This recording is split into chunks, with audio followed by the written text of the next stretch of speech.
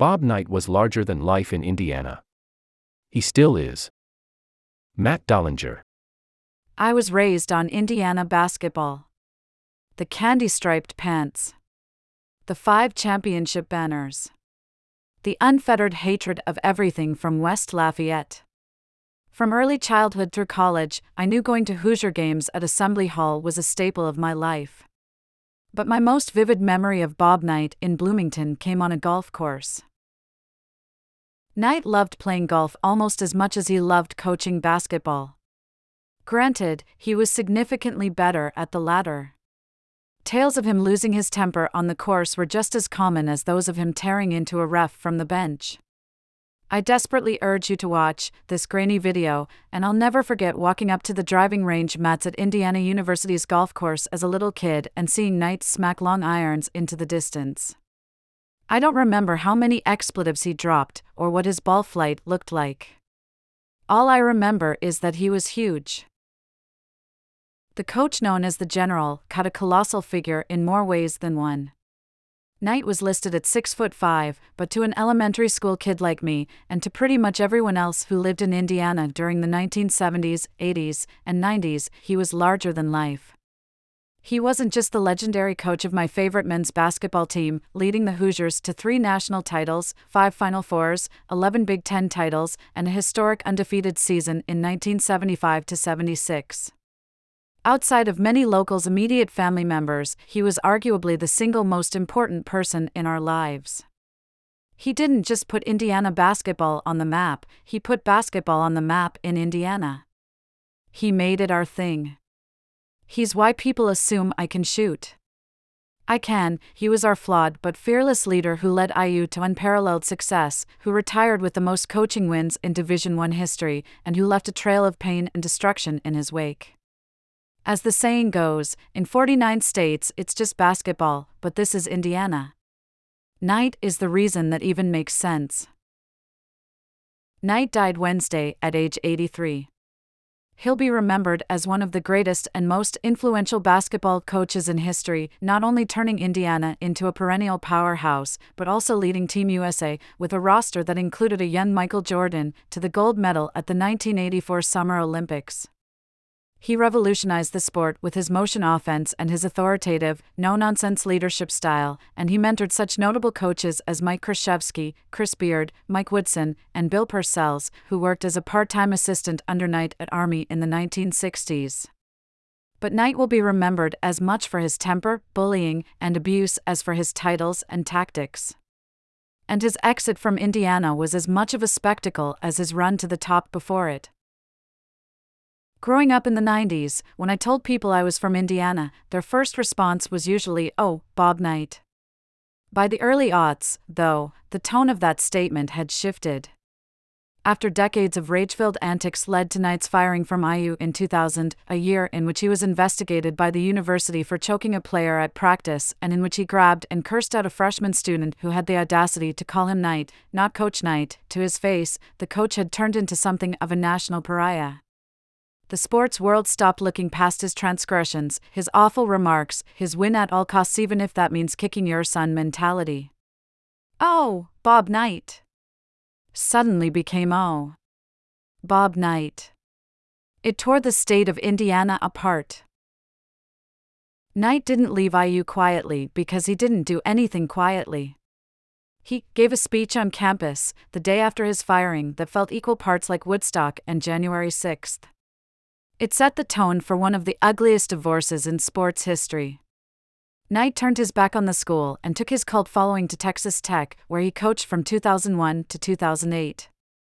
Stores in Bloomington started selling Red Raiders gear right next to Hoosier garb. The move divided the entire fan base.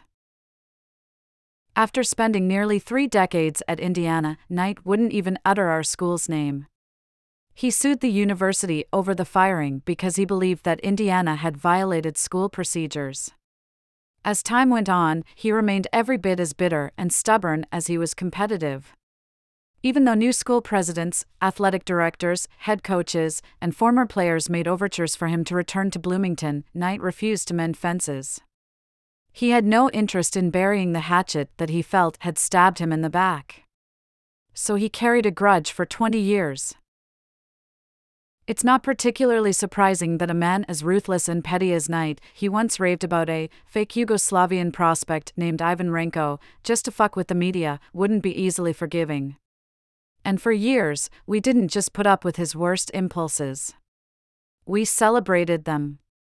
I'm pretty sure the one thing every person in Indiana can still agree on is that Ted Valentine is an idiot. Kidding. Sort of. In 1994, Knight famously announced to a Bloomington crowd on senior night, "When my time on Earth is gone, and my activities here are past, I want them to bury me upside down, and my critics can kiss my ass." We roared in delirious approval. But the split devastated all parties. Not just for how it went down, but for how long the hurt endured. Knight's take-no-prisoners approach is part of what made him successful on the court. His crimson iron fist was his calling card. It was also his undoing, and to him, the biggest slight of all simply couldn't be overcome. Indiana's basketball program hasn't been the same since Knight left. Interim coach Mike Davis led the Hoosiers to the national championship game just 2 years after Knight was gone, but it was with the players Knight had recruited. We haven't been back since. Kelvin Sampson brought some gravitas to the team, but he left the program in complete chaos after he violated NCAA rules, something Knight, for all his warts, never did. In fact, he said in 2008, "If you get caught cheating, they should shoot you. Because you're too dumb to be alive." Tom Crean tried to restore Hoosier pride in the 2010s, but he didn't have the tools. Archie Miller never really even came close. Now Knight's former player Woodson is trying to lead the program into the future with a hybrid of Knight's hard-nosed principles and his own learnings from working in the NBA. But some things can't be replicated. Indiana had a .734 winning percentage in the 29 years of Knight's tenure. That mark is just .580 in the 23 years since he was forced out. Indiana has made just 12 NCAA tournament appearances over that span. Knight brought the Hoosiers to the tournament in each of his final 15 seasons. The swagger hasn't been the same either. Knight gave Indiana basketball fans a certain confidence.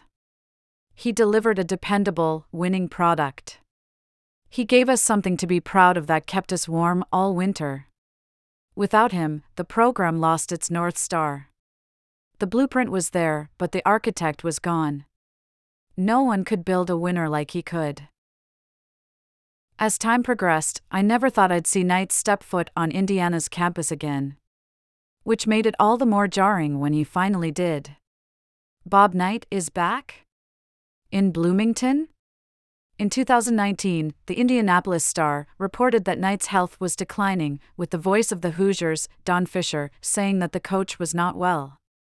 Not long after, Knight popped up on campus, at a baseball game, of all places, one last fuck you to the athletic department, before eventually appearing at halftime of a basketball game the following year.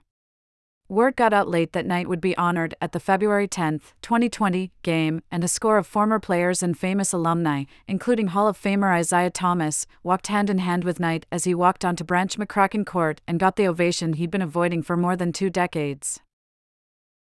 I know this sounds ridiculous coming from a grown man, especially one jaded by sports after covering them for most of my life, but this clip rattles me to my core. It makes me as emotional as anything I've ever seen in basketball. Watching it now, part of me is thrilled to see the coach who taught me to love the sport back where he belongs. Part of me is touched that Knight did decide to bury the hatchet and return to Bloomington. Part of me is miffed that it actually happened after all these years, after all the things Knight said and did that can never be unsaid and undone, and that had an impact that will reverberate for years. But most of me is incredibly sad. The moment I wanted to bring resolution felt like a folding chair to the gut. It's the way this got to Knight that makes it so crushing. It's his eyes that haunt me. They're strangely kind. Not the piercing gaze that melted countless underclassmen for committing turnovers or reporters for asking unwelcome questions. The man in this video looks like Knight, but doesn't feel like him. He's smiling. His gait is slow, with his head hung low. I desperately want to believe that Knight's return was his way of making peace with IU, all the good and all the bad. But I'll always wonder whether Indiana's longing for closure was mutual.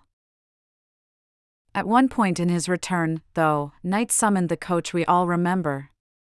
He didn't give a speech. By 2020, his health had deteriorated to the point where he couldn't talk much. But seeing a sold-out Assembly Hall crowd triggered at least one instinct. He screamed, and I mean screamed, into the sea of cream and crimson, defense. He shook his fist in the air as if he just got screwed by Valentine all over again. Some things can't be taken away. I don't need to mince words. Knight was as legendary an asshole as he was a coach. He was an unrelenting jerk to players, the media, opponents, and anyone else who dared catch his ire. He was mean and petulant. His most iconic moment came when he threw a chair across the court against Purdue in 1985, and Indiana enabled him time after time because, well, he won a lot of fucking games. He headbutted a player, choked another, and viciously berated as many students as he helped graduate. He got charged with assaulting a police officer in Puerto Rico in 1979 and said countless unforgivable things. His track record is utterly impossible to defend. That will be an inextricable part of his legacy just as much as his standard of winning. Which is probably why that video of his return to Assembly Hall tears me up so much. Because being an Indiana basketball fan and being a kid raised on Bob Knight isn't a feel-good story. It's complicated. Some of his players swore by him for making them into better basketball players and better men. He demanded a level of excellence that had ripple effects across the state for generations. He also humiliated us. With Knight, you have to take the bad with the good. The shame with the pride. I'm an Indiana kid of a certain age, which means I'm a Bob Knight guy by default. I see each of his failings more clearly now, but I'm still in awe of him, much as I was on that childhood day at the golf course.